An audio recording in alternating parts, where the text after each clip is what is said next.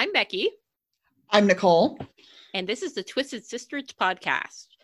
I think I kind of want to start off this episode with a little bit of production notes. So, we record generally a week early. So, the episode that you heard last week with Chrissy was recorded a week before.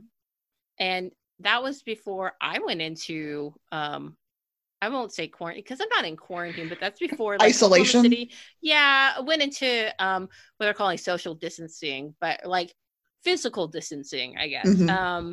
And that was before I started working from home, which I'm a chemist who works in a laboratory and I am working from home as much as possible. If I get samples in, I will go into the lab and process the samples. But we're all at home, teleworking as much as we can, and keeping in contact with our coworkers, coordinating who's on site when, and like it's very interesting. I've gotten a few messages, like just right now as we started recording. Like my phone is, anyway. But if we said anything, I don't know if in any of these episodes we say anything that seems kind of outdated for when it posts, it's because it was a week ago. Just, I don't know if I needed to say anything about that because all three of us were in separate locations the last time too. I think last week was okay. I think things are changing so quickly, right, that even if we released this in a couple days, it would probably feel a little dated. Yeah. Because information changes. Right. But also, so this week, our guest this week was supposed to be in the room with Nicole, or Nicole in the room with her. Super bummed about that. Yeah. But because of the current pandemic and us all being responsible about not being within 6 feet of people who do not live with us, we did it remotely. We're doing it remotely. Yes. So, yeah. Let's see. Was there anything? I think that's the only thing I want to say. Also, I it's like so many of my like podcasts and such mention the current state of affairs, but I guess I feel like we can't not mention it, but also that's not it's not our focus, but of course we have to mention it. But anyway, so it is topical to the situation in which we discussed today in our unraveling. Yeah, absolutely. Yeah. So it does it's very topical. So we'll mention it again when talking with Betsy, but yeah. But we're enjoying, like, everybody asks how I'm handling like social isolation, I say social isolation, social distancing. Yeah. I pretty much am a shut-in. Like, I don't leave my house much. So for me, this is not a huge change. Like, I went to the grocery store today, and that was like one of the worst things to do, but that's one of the worst things I do on like a bi-weekly basis anyway. Yeah, well, I mean, and that's something that's so grocery shopping is something that we have to do anyway. And so it's like you just have to do it. Stay as much as you can, stay 6 feet away from other people. But like I was telling you earlier, Bruce and I went grocery shopping on Friday. Sorry, like I probably had COVID-19, but it was before anyone knew what was going on, or at least anyone in the US. And so I'm like almost done, but I still get a little bit of shortness of breath here and there. So that's what that was. Anyway, I'm not an agoraphobic. But Bruce and I went grocery shopping on Friday, and this was after I was already, like, that was my first day working from home, and I was just like paranoid about people. Like, people were not keeping distance, and like multiple times I like turned around toward a shelf waiting for someone to pass by. And like, I'm trying to be good here, people. And then there were like coughing kids, and like we got into the car after we went to 2 grocery stores because we go like we go to Aldi and then we go to Sprouts because I'm so jealous you have both of those things. yeah, I live in the biggest city in the state. But so we gotten out of Sprouts, got into the car, and I'm like, I'm so tired from that. Like, I'm not agoraphobic, but like people were just so close to me, and like I'm just like stressed out, and I'm like, I don't like I'm generally okay. Like, this is not so, but like I have been from this, I have been more hyper aware and just more like, yeah, I guess I was about to say I'm not one to get panic attacks. No, I have gotten some panic attacks, but like this has been just, yeah. Welcome to being a 6. Right. That's exactly what I was thinking. I'm like, this is probably what you feel like all the time. And I've posted this multiple times when I see memes of people talking about like being overwhelmed or panicky. And I'm like, welcome to my life. Yeah. Like this is, yeah. If you ever wanted to understand what it's like to be an Enneagram 6, walk outside your house. It's like, and it's funny. I was having this conversation with another friend yesterday. I think it was yesterday. I don't know. My days all blend together. But it's like when really big stuff happens, I get this odd sense of calm. And I think it's because I just can sit back and watch everyone else go through the motions of what I go through every day and go, oh, somebody else gets to worry about shit for a while. Yeah. Like, this is my vacation day. Yeah. No, and then out of nowhere, I get hit by something. And then I'm like, oh, I didn't know that anxiety was still sitting there. Thanks, brain. Right. Yes. But it is, if you have ever wondered what it's like to be an Enneagram 6, that is pretty much the state of the world right now. So are you always like, why is everyone else not freaking out like I am? Or why is everyone else not like, yeah, why does no one have why does no one have a contingency plan for XYZ? Why don't you have 6 kinds of Purell in your wallet? Why don't you carry a bar soap in a plastic tin in your purse? Yeah. You know, like I have these, like my brain always works about 20 steps ahead. And I will formulate like and I think this is probably why the multiverse question always makes so much sense to me, because my brain creates those universes. Oh, cool. To figure out what could possibly happen. Sure. It's not healthy. I'll be honest. Yeah. Really not healthy. But I have essentially planned for every worst case scenario that could possibly happen to me. And I have a contingency plan for almost anything. Like whether they're actionable or not, that's a whole other story. But like I have gone through the steps of like, what happens if, a giant meteor hits the earth? What happens if, like the purge happens, My brain has walked me through all of those most of the time at 2 a.m. When I should be asleep. Yeah. But it is like the complete and total freakouts right now. Like everybody's like, I don't understand what's happening. And I'm like, oh, I do. I totally get this. Yeah. Yeah. Like we don't need 18 cases of toilet paper. Right. But I get it because I may already have 3 cases, but I stocked up on those 2 months ago. Also today, why can't I buy 2 loaves of bread? I legitimately need to have 2 loaves of bread. Yeah. Yeah. Oh.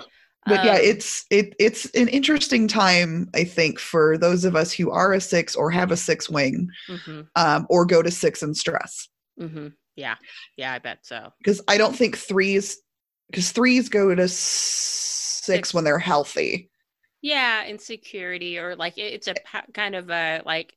And I don't feeling secure. They might, and they don't get like they don't get the super crazy part of the 6. Like what I'm describing is probably not terribly healthy 6 behavior. So sorry, so like disintegrating 9s and 5s with 6 wings, 7 with 6 wings or 6s. Yeah, 6s who sit in that relatively unhealthy spot, but not like 3 and stress 6s, just unhealthy 6s. Right. Ooh, and like And there, and I will say this, there are positives to my over planning because we already have 3 cases of toilet paper, 2 giant things of hand soap, 5 different kinds of hand sanitizer, all the cleaning products you would need. Yeah.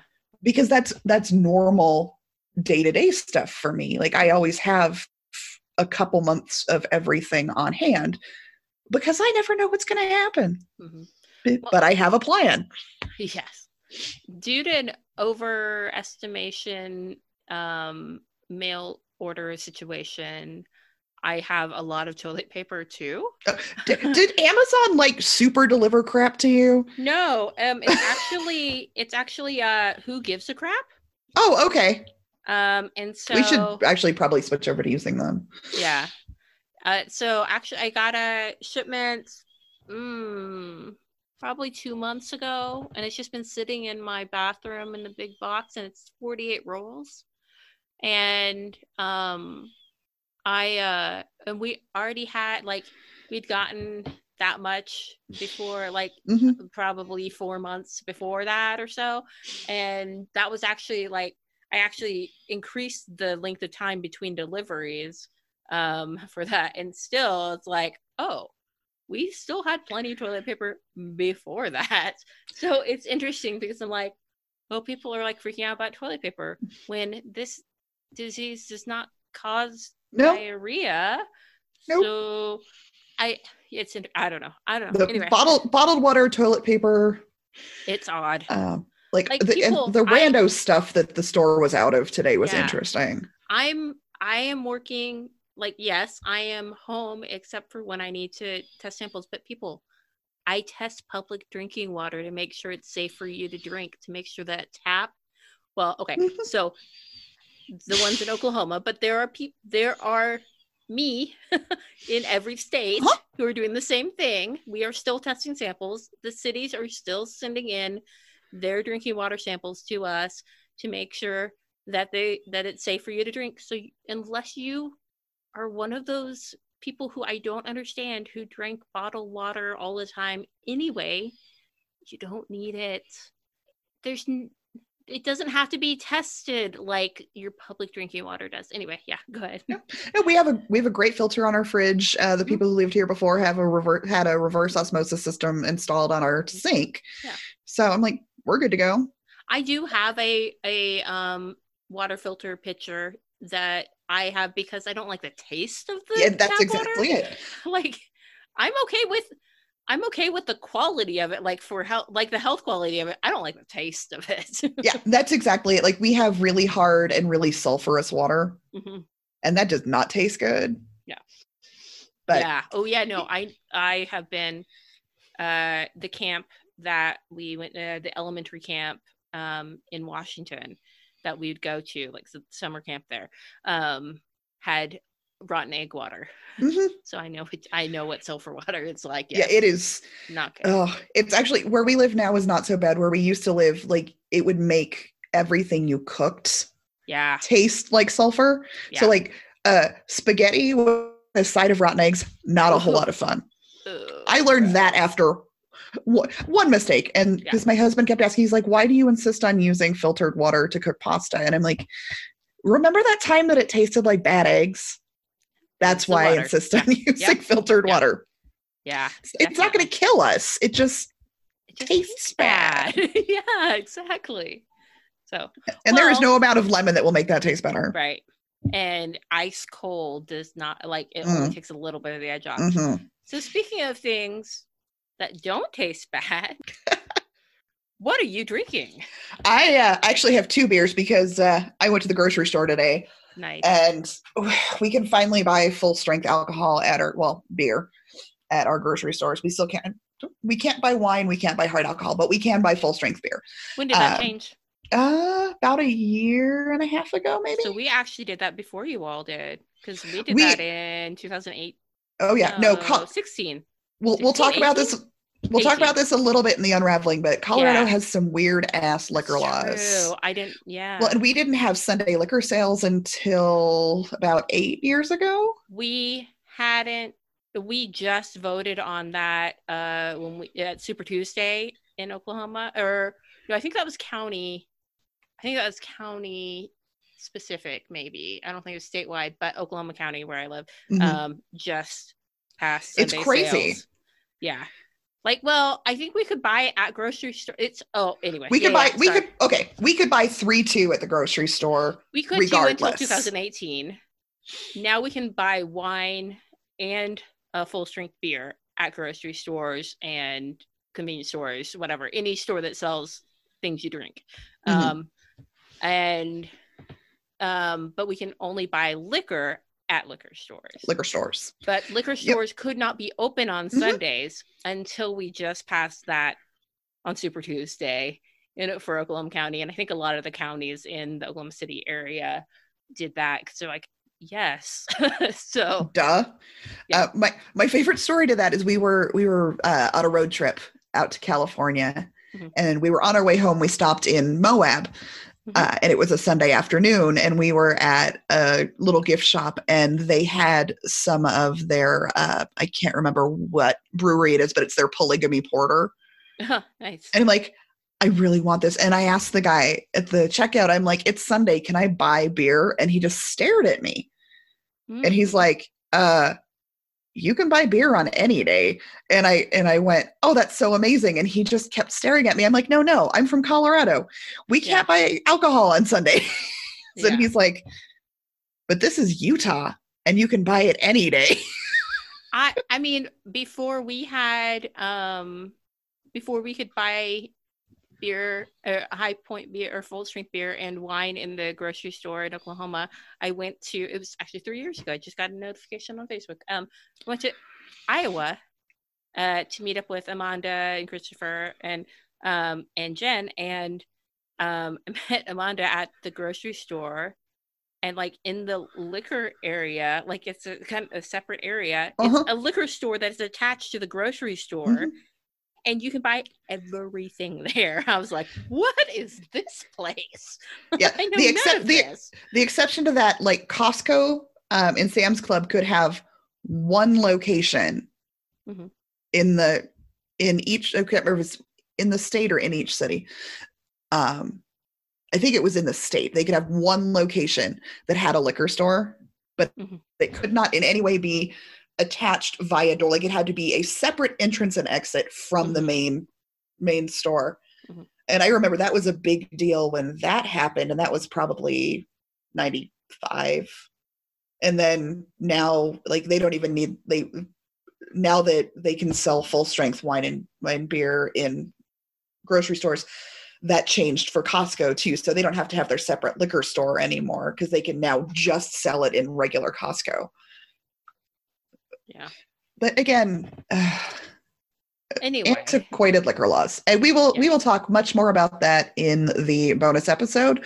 Yes. So if you want to hear more about antiquated liquor laws, specifically in the state of Colorado, join us on Patreon. $5 and up gets you some bonus content. $1 gets you in the tavern. $5 gets you hot, steamy bonus content. Yes. But anyway, we're talking about what I'm drinking today, right? Yeah, I know, man. Yeah, I've only had one. Yeah. So I grabbed two because I wasn't sure how long it was. What do we do? Was mostly how long it was going to take me to drink something, because I've been out of beer for a while and I really wanted to have some. But I picked up some Colorado beer at the grocery store today, so I got a 12-pack of miscellaneous left-hand beers. So I have already had the peanut butter milk stout, which I highly recommend if you can get it in your hood. It is one of the Left Hand's milk stout is probably one of the best milk stouts I've ever had. And then you add the peanut butter to it, and it's just this rich, creamy dessert. Nice. So good. And then what I'm opening now is their Brewer's Test Kitchen Moscow Mule Ale. This is the reason I bought the mix pack. Ooh. I have not tried this yet, so here we go. Yes. Do this. Enjoy that sound. Ooh, that's good. That is good. It's well balanced. I was almost afraid it was going to be a little too almost IPA-ish on the front side, but it balances well with the lime. Oh God, this is good. I will try to find some and send some to you. That'd be awesome. They're really good. Yes, ale with ginger and lime juice. I mean, yeah, that's all of my favorite things, or well, right? Many of my favorite things. It's amazingly good stuff. Anyway, what are you drinking, Becky? I am. So we don't have any beer in the house, and beer is topical for this week, but we just don't have beer in the house. So I am drinking a gin and ginger. Also delicious. Yes. I made it with my Zevia ginger beer and gin, and I don't remember what kind of gin it is that we have in the freezer, but it's a London dry gin of some sort. It's the kind that Bruce uses to make martinis with. So, but it's great. I like gin and ginger. I actually had one for the first time on an airplane, on the Southwest airplane, because I have like the rewards program, like the free one, not like credit card or whatever, but no, they're just their regular rapid rewards. Yeah, I was like, yeah, okay. And they like 2 years ago maybe they sent me vouchers for alcoholic drinks on the flight. So the last time I took a flight on Southwest, I'm like, yes, thanks, I will try this. So yeah, I'm always enamored by people who can drink on airplanes. I have control issues, and I'm terrified that if I have alcohol while I'm flying, that something very bad will happen. Like I will not have full control of my faculties to deal with any crisis that arises. Sure. So we're learning a whole lot about neuroses today. Yes. There are a lot of them. Yeah, that's understandable. And I get that. I mean, I have issues with that too, though. If I just drink one, I'm fine. So like in general, if I just have one alcoholic drink, then I'm good to handle things that come my way. I might actually be a little less thinky about it, and it might actually be better. But yeah. So, but I totally understand that. I'm a control freak too at times. So yes, I have control issues. I don't like to say control freak. My husband will say I am a control freak. I have issues with not being in full control of my person. It's not that I want to control other people or think that they do something wrong. Yeah. But this is why I am not good at the drugs. I have never experimented with illicit drugs because I am too afraid of not being in full control of my person. Yeah, I get that. I get that too. There's very few that I have tried, and yeah, yep, I feel that. I know all of that. Yes. Like more power to the people who have fun when they do it, because I've had this conversation with multiple friends and they're like, but it's so great. And I'm like, nope. No, it's no. Really not. Yeah. Like the whole idea of not having full control of my faculties is terrifying. Like I will drink, but not enough that I do not have full control of my faculties. If I can just get to the point where the overthinking and anxiety is gone, great. But if it goes to the point where I can't hold on to reality, not great. So yeah. Yeah, escapism is not something I'm good at. No. I almost think that's a win in the personality category sometimes. I mean, yeah, I don't think that's bad. So, well, fangirling. Oh my goodness, we're talking a lot. Well, I think that I'm pretty sure everything that I have talked about already probably sums up my fangirling, because it's my week to fangirl anyway. Yeah, that works. We've talked a lot alcohol and neuroses are what I am fangirling about right now. And being prepared already. Yep. My fangirling is being over-prepared for the apocalypse. Very good. Okay. Just don't come to my house because I will not share. Yeah. Not my fault you didn't prepare. Right. Yeah. Okay, well, let's get into the unraveling then.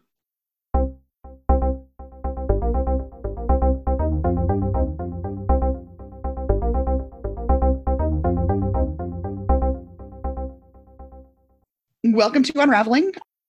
We are joined today by Betsy Lay from Lady Justice Brewing Company here in Colorado. They are an up-and-coming brewery who you guys have been brewing. You've been buddy brewing, correct? We opened in 2016 on a small-scale membership model, and then we'll be opening a tap room sometime soon. And we will definitely get to that. The reason I wanted to talk to Betsy today is because Lady Justice Brewing kind of stands for everything that we are working towards representing here with the Twisted Sisters. It is a female owned, operated, led operation. They have started from the ground up. I have not tried any of their beers, but I am incredibly excited based on what I have read. And I know that they are very community conscious. So I'll let you kind of talk a little bit about how you guys got started, Betsy. Yeah, so Lady Justice was co-founded by me, by Kate Power, and Jen Cuesta. And the three of us were AmeriCorps Vistas together. So we were volunteering for a nonprofit in Arvada, just outside of Denver here. And our job was to do capacity building and fundraising. It was a service learning, education-based nonprofit. And we were working in the middle of the recession. And this was a really cool nonprofit that should have had no problem getting funding. And there was no money to be had for really any nonprofit at that time. So we would go to work, and then afterwards, every once in a while, when we would scrape together enough money, because we were all, when you're AmeriCorps Vista, you live on the poverty level of the city in which you serve. So we were each making about $10,000 a year doing this work. So when we had enough money to go out and hang out, we'd go to Vine Street Brew Pub in Denver, and we would drink beer and just talk about how much it sucked to try to raise money for nonprofits. So at some point, Jen, I think it was, said, like, just look around this place. We're in the middle of the recession, and this brewery is full, and people are still choosing to spend their money on beer. She's like, we don't have a lot of money to spend, but when we do, we want to spend it on beer. So why can't the money that people are using to buy beer go towards these nonprofits? Like, what if there's a way to make this thing happen? So that was just that idea. We were kind of drunk, and I really don't remember much about anything afterwards, except for a little while later, Kate and Jen had both, after AmeriCorps, Kate and Jen went to law school and at separate places. And Kate got in touch with us one day and was like, hey, you remember that idea we had about breweries giving money to nonprofits? And I was like, no, not really. And but she's like, I really think this can work. I'm going to try it out. And, I have this law class that I need feedback on a business plan from. So what if I build a business plan about this brewery and just see what happens? So she went for it. She got really good feedback. And then when Kate and Jen, they both graduated from law school, they moved back here and back to Denver. And we sort of hit the ground running with it in 2014. We were brewing and doing our business plan. 2015, we did some fundraising. We did a crowdsourced Indiegogo campaign. And then in 2016, we sold our first memberships. So I can go into more about the membership model, but that's basically how we got started, was really beer was the answer to a funding problem that we had, was why all of this started. I think beer is the answer to a lot of problems. Also, yeah. Maybe the cause of a lot of problems. Yeah. Yes. I guess I have a question about, are you all three from Colorado, or did you just happen to, that's where you were assigned in AmeriCorps? Yeah, Jen was born and raised here. I'm from St. Louis, and Kate is from Maine. I moved to Denver in 2000 to go to University of Denver. And then Kate, I think, moved out here to do AmeriCorps. But yeah, we all happened to get, hired and placed at the same nonprofit. Mm-hmm. Very cool. Just a fun little note, Callie.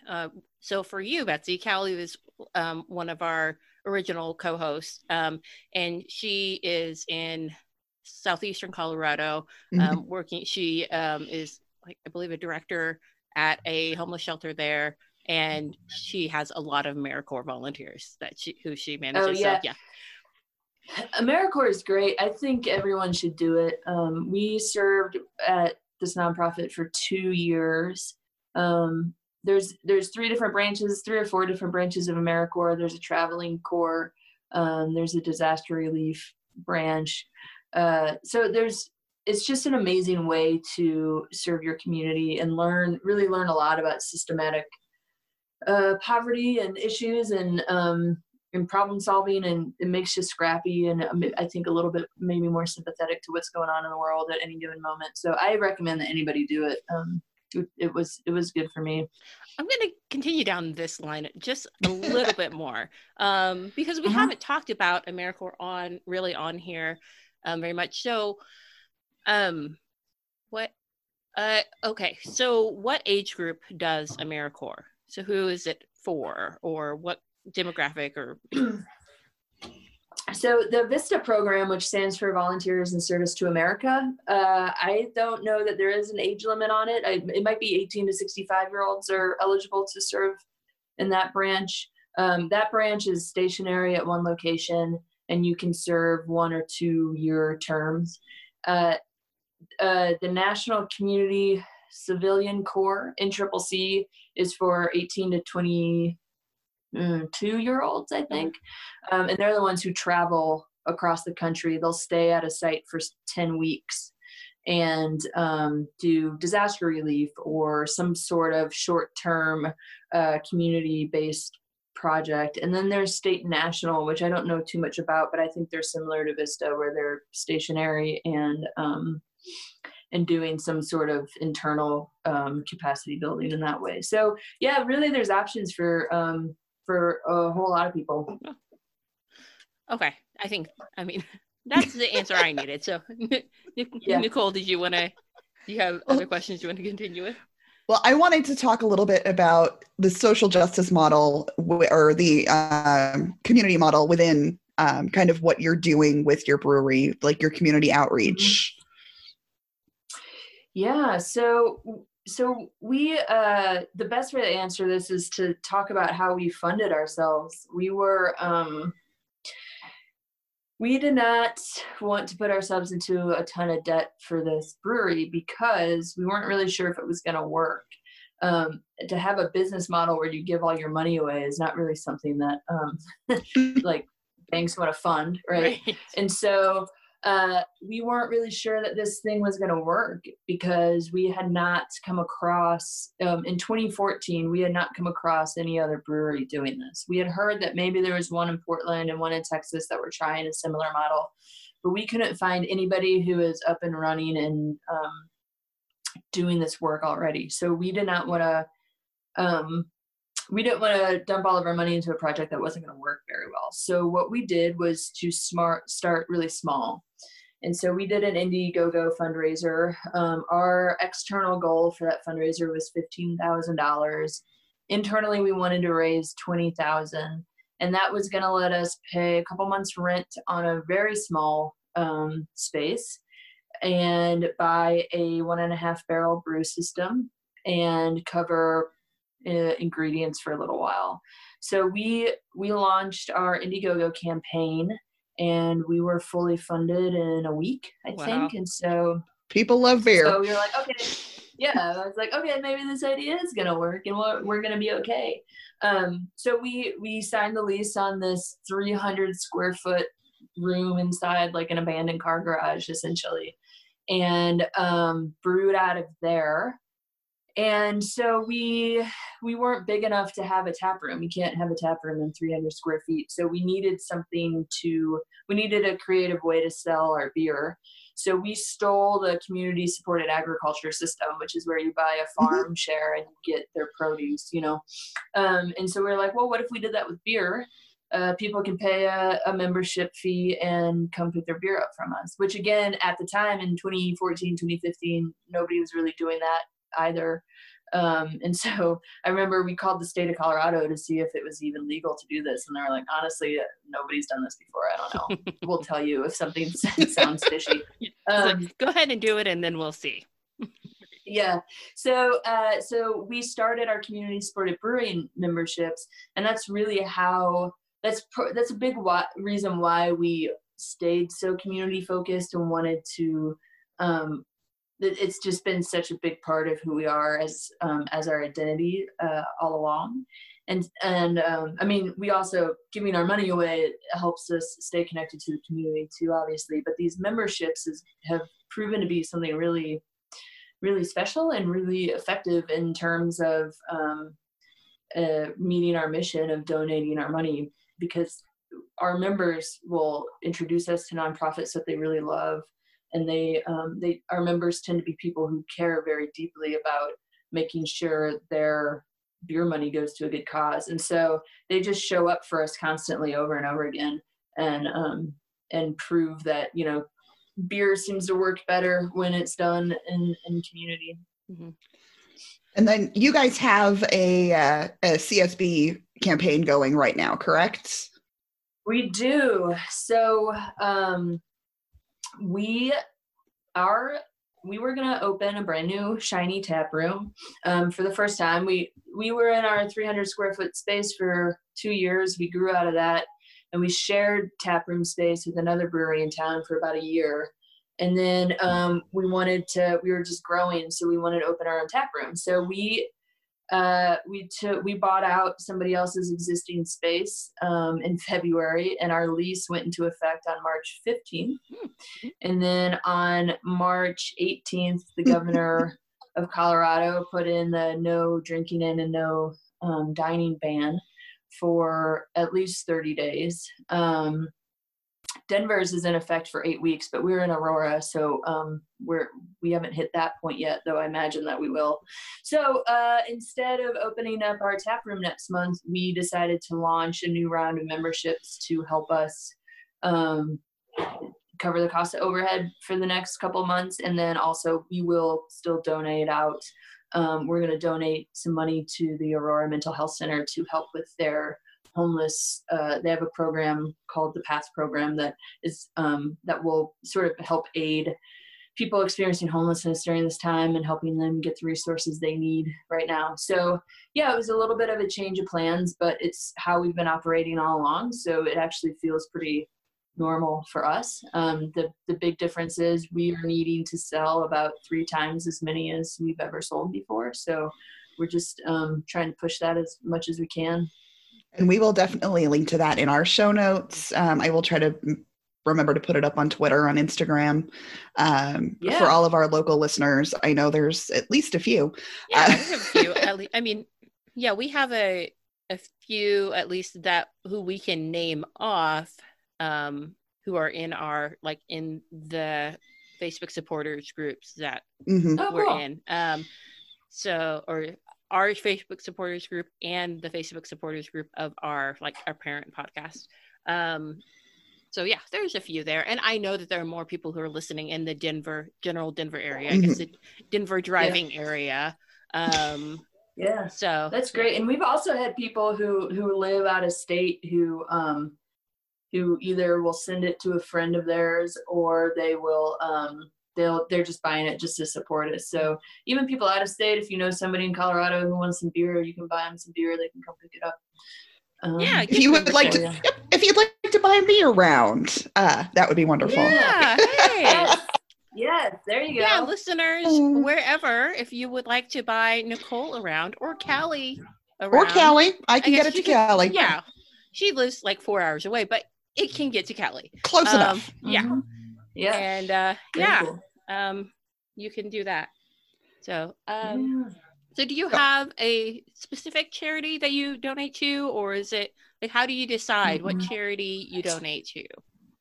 There's 2 different ways that we do it. We will in our first few years of operation, especially we did this, we have a grants program. And so we have a grant application for youth. So girls 11 to 17 years old can fill out this grant application to apply for money to participate in some program that they want to be a part of. And then we also have an application process for nonprofits. And so once a year, we'll put a call out for those applications, and we will give money to youth and to the nonprofits. And so that changes every year. We get a pretty good pool of people every time we do it. And then the other way that we've done it is by choosing sort of a theme ahead of time and choosing nonprofits based on that theme. And that allows our members to know who's getting the money before they decide to buy. So we've done both of those models. Recently, we've done the we choose ahead of time model. But our grants program is really great. So I hope that down the road, we can get back into doing that regularly too. I mean, definitely where you're located, there's a bit of arts. And I know the Aurora Fox Theater was really important to me growing up. So yeah, we're right in the heart of the Aurora Cultural Arts District. And we, the arts, we had one of my most favorite grant applications we've ever received was from a 17-year-old girl who was part of Su Teatro, which is in Denver. And she was raising money to go with her theater troupe to Scotland.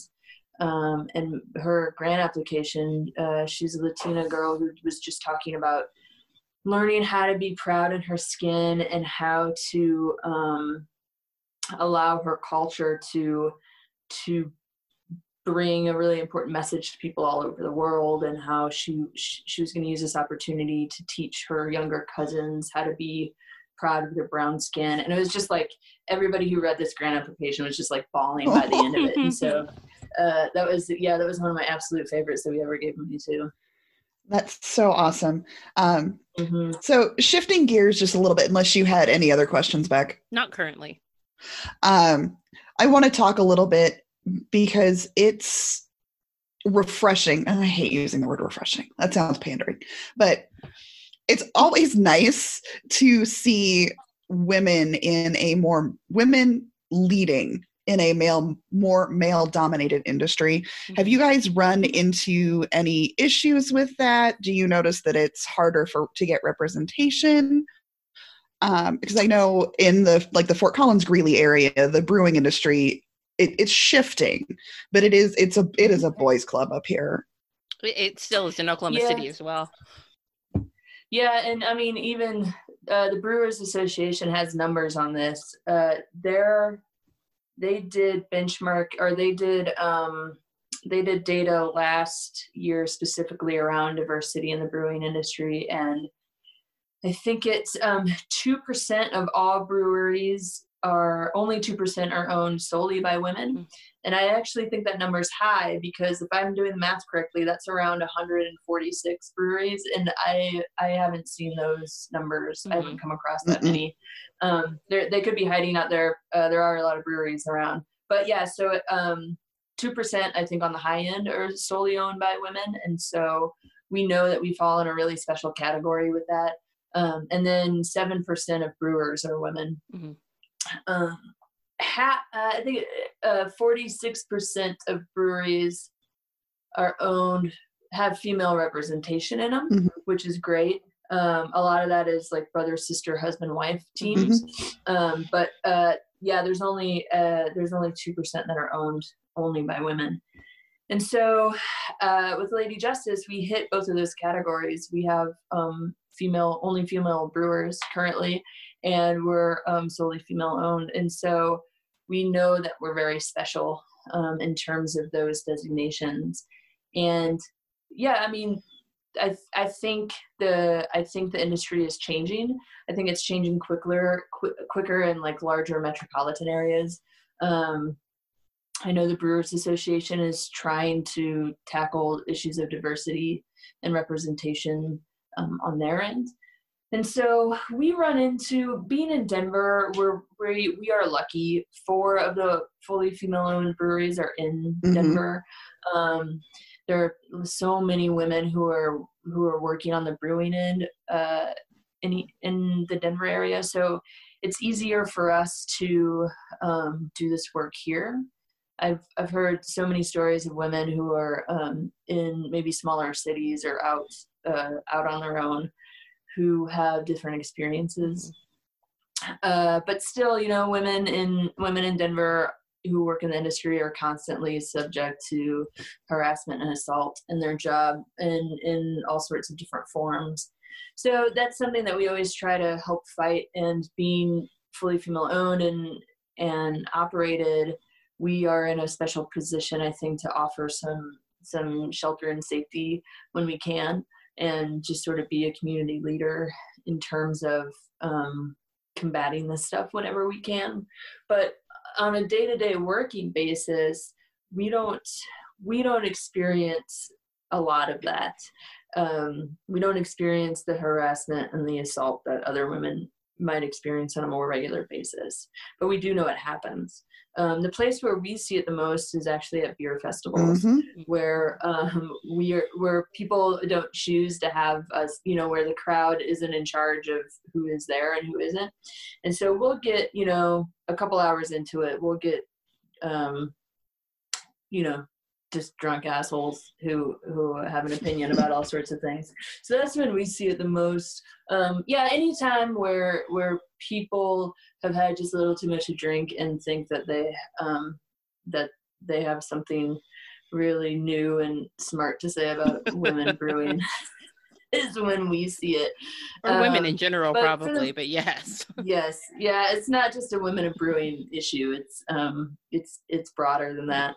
But we have a lot of great men in Denver who support us so much. And our membership, we're about 50-50 male, female in our representation of our memberships. And we've always been that way. So we do have a lot of good dudes who are trying to help shift this model too, which is really important, because it seems, even though the industry is shifting and maybe people are starting to pay more attention to these issues, it's still because of the work of the women that this is happening. So I would love to see more men starting to speak up on these issues and starting to hold people accountable for what they see and what they do. And so I think that's when we'll start to see a big shift in the culture, is that when men start to take this seriously as their issue and not as the issue of the women who are dealing with it every day. Yeah, I think that leads really well into into the question, how can men support women in your context would be in the brewing industry, but I would say women in, if there's something you can talk to, women in general becoming more of a major part of industries in general, or society. Like I guess I'll preface this with, our parent podcast that I mentioned before is actually done by 3 men in Indiana. And so they did help us to get this podcast started, and like funded us to get started and left it up to us how we do the podcast. How have you seen men in the brewing industry there in Denver, or just in general, help out women getting started? And then also, what kind of advice would you have for men who want to help out? What's the best course of action for them? Yeah, I mean, I know in Denver, there's just a lot of men who respect the work that women are doing in the industry. So when I go to collab brew days or sat by somebody else's brewery and I'm talking to the owner or the brewer, and they're a man, most of the time, 99% of the time, they know that we're colleagues and we're on the same level. And I think that's where it starts, is just recognizing that women are capable of doing anything that men are capable of doing. And that it sounds so like simple, but a lot of times I think there's, I don't know, some people feel threatened by it or put off by it, but I don't know the logic behind it. There is no logic behind it, right? So so when it happens, just so asinine. But so I think the best thing that men can do is to understand that their privilege in this and their power in this still exists, and they hold a lot of weight. And so I think it's up to men to understand that maybe it's time to make some room. And there's all sorts of ways you can do that. I mean, anywhere from just like changing how you talk about women with your friends, or making large systematic changes in how you do hiring in your business practices and HR, having a good place. Because the thing that I hear the most coming from women in the industry is that they don't feel like they have a platform to report things that happen to them, and they don't think that they are believed most of the time. And so I think it's up to the people running these businesses to really offer that platform. And I also think, this can be said across the board for issues of race and gender, binary, non-binary, and all sorts of sexual orientation. Like, it just falls in every category, right? So anytime that we have people who are underrepresented in the industry, it's just really up to those of us who have power and privilege in those spaces to be able to open up the floor and have just make the circle wider, I guess. Wider, not whiter, wider. We Right. do not need more white people brewing. Right. Yeah. And there's a lot of white people brewing, but that is one thing that I have noticed in the Denver Aurora area is there are a handful of Latina or Latino-owned brewers that are doing some amazing things. Yes, there are so many. Got my favorite one is Raíces. My little sticker right here. But and we are part of that. We do have Latino representation in our founders and Jen. And there are a really good handful of Latino-owned breweries in Denver and Colorado, and Raíces is one of them. And they're really doing a lot of work to push those boundaries.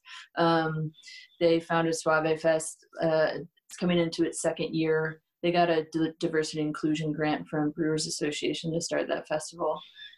So there is work being done by some really great people. And that's why I actually really love where our new tap room is located, because it sort of gives us the opportunity to expand how we represent the beer culture in Aurora. There aren't that many breweries in the Aurora city limits. There's 8 or 9. And so we're in a position to sort of open that up. And that is, as Lady Justice, we do have a lot of white representation and a lot of white people drinking our beer, which is great. But we would love to be able to, walk the walk a little bit on that and be able to just sort of be a platform for expanding access and representation in the tap room.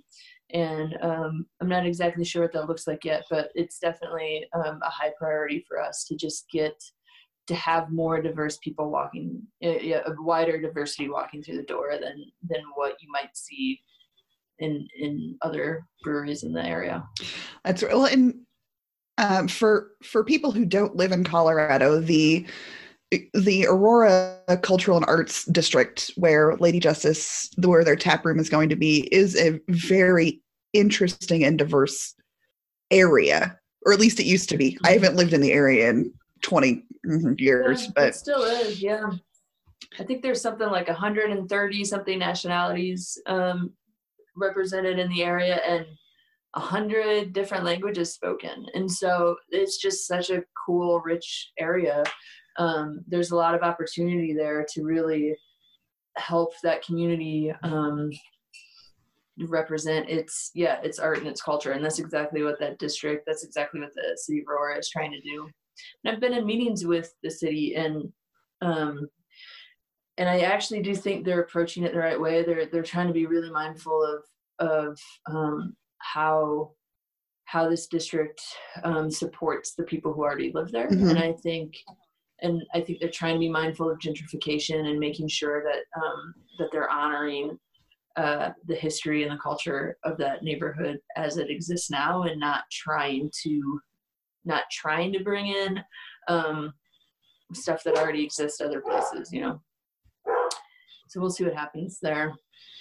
Well, it just makes me happy to see the city that I grew up in really is trying, and it has people that are so passionate about trying to preserve that part of Aurora, I think. because when everybody thinks of Aurora, it's, you know, it's usually more like the southern part of Aurora, the very, very suburban area. And I think a lot of people forget that, you know, Old Aurora and North Aurora have they have some amazing restaurants, they have amazing breweries, they have amazing people. So I am so happy that you guys are where you are. I know that your location has had a couple of other breweries in it previously. Yes. So it definitely, I mean, it's a neighborhood for it. Yeah, you know, it's when we first announced this was our location, a lot of people were like, you know, 2 other breweries couldn't make it in that spot. What the hell do you think you're doing? And really, it's just a matter of, there are some issues to pay attention to and some things to fix there, but there's also behind the scenes stuff for why those breweries maybe didn't make it or didn't want to stay there any longer. I mean, so I'm not terribly worried about that. The neighborhood has been really welcoming and wonderful to us, and the businesses on that block are just so great. And I'm really excited to see when we finally get to open what's going to happen there, because I actually think it's going to be really special. I do too. I'm so excited for you guys.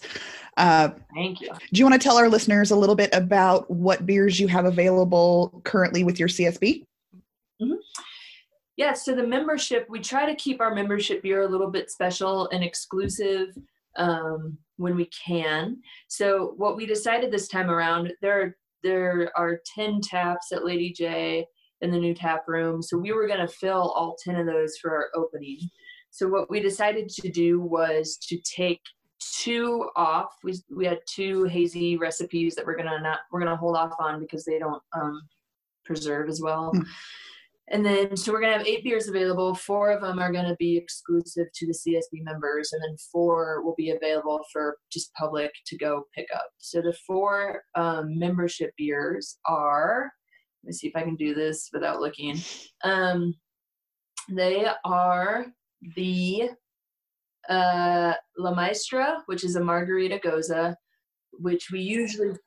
Yeah, and we usually put that in a tequila barrel. So at some point this summer, that'll get put into a tequila barrel, and it is amazing.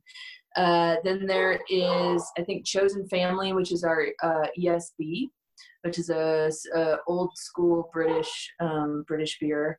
Then there is the Simply the Beast, which is a double IPA, and I don't remember. It's on the website. Yeah, I can look it up. And then there's one more in there that's, our Rose Blonde, which is just amazing. It's a blonde ale with rose extract, and it actually brings out hints of vanilla. So it's a little bit floral, and then vanilla, and then this just really great base blonde. And it's, oh God, it's so good. I cannot wait to drink that beer. And then so members get, it's 750 milliliters. So it's a wine bottle amount of beer of each of those, and it comes in a 4-pack, and that's $60. So that's what members get.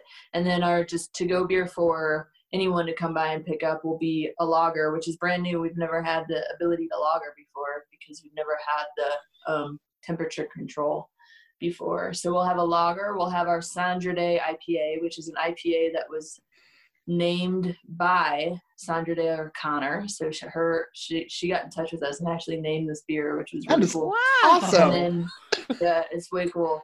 When it happened, we didn't believe it. We're like, what the hell?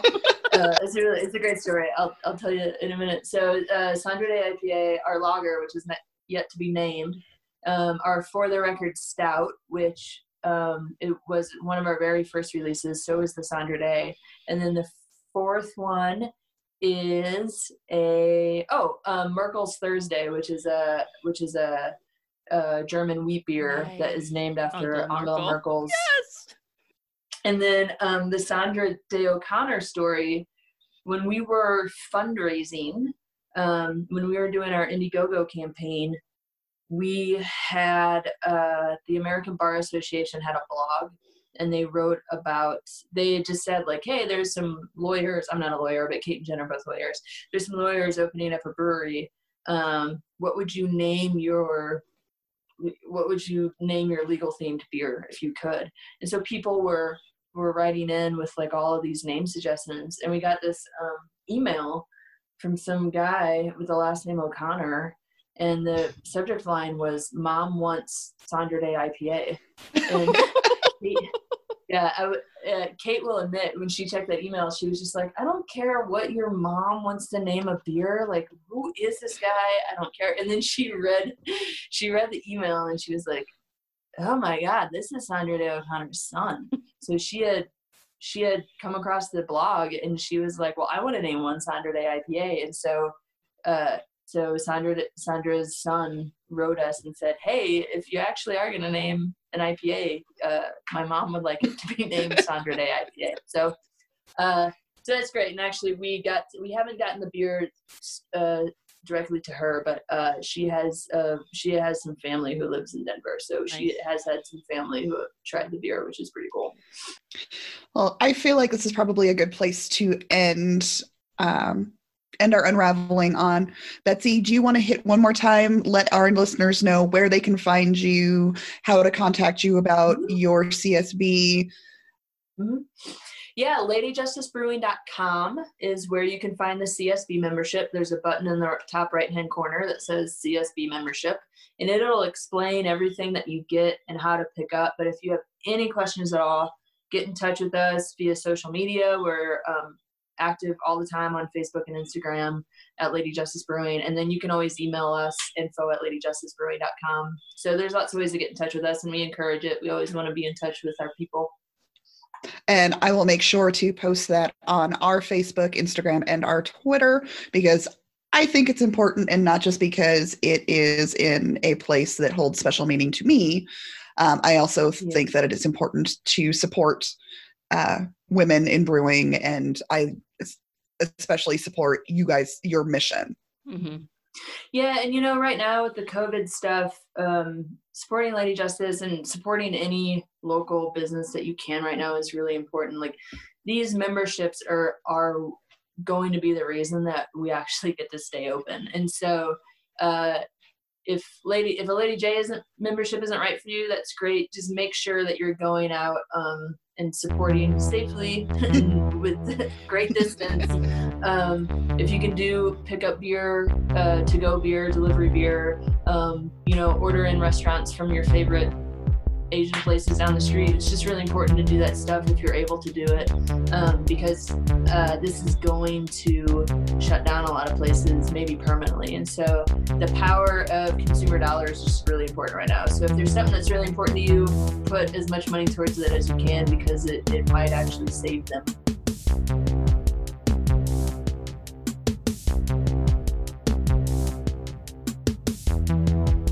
Episode was produced and edited by Becky Seville.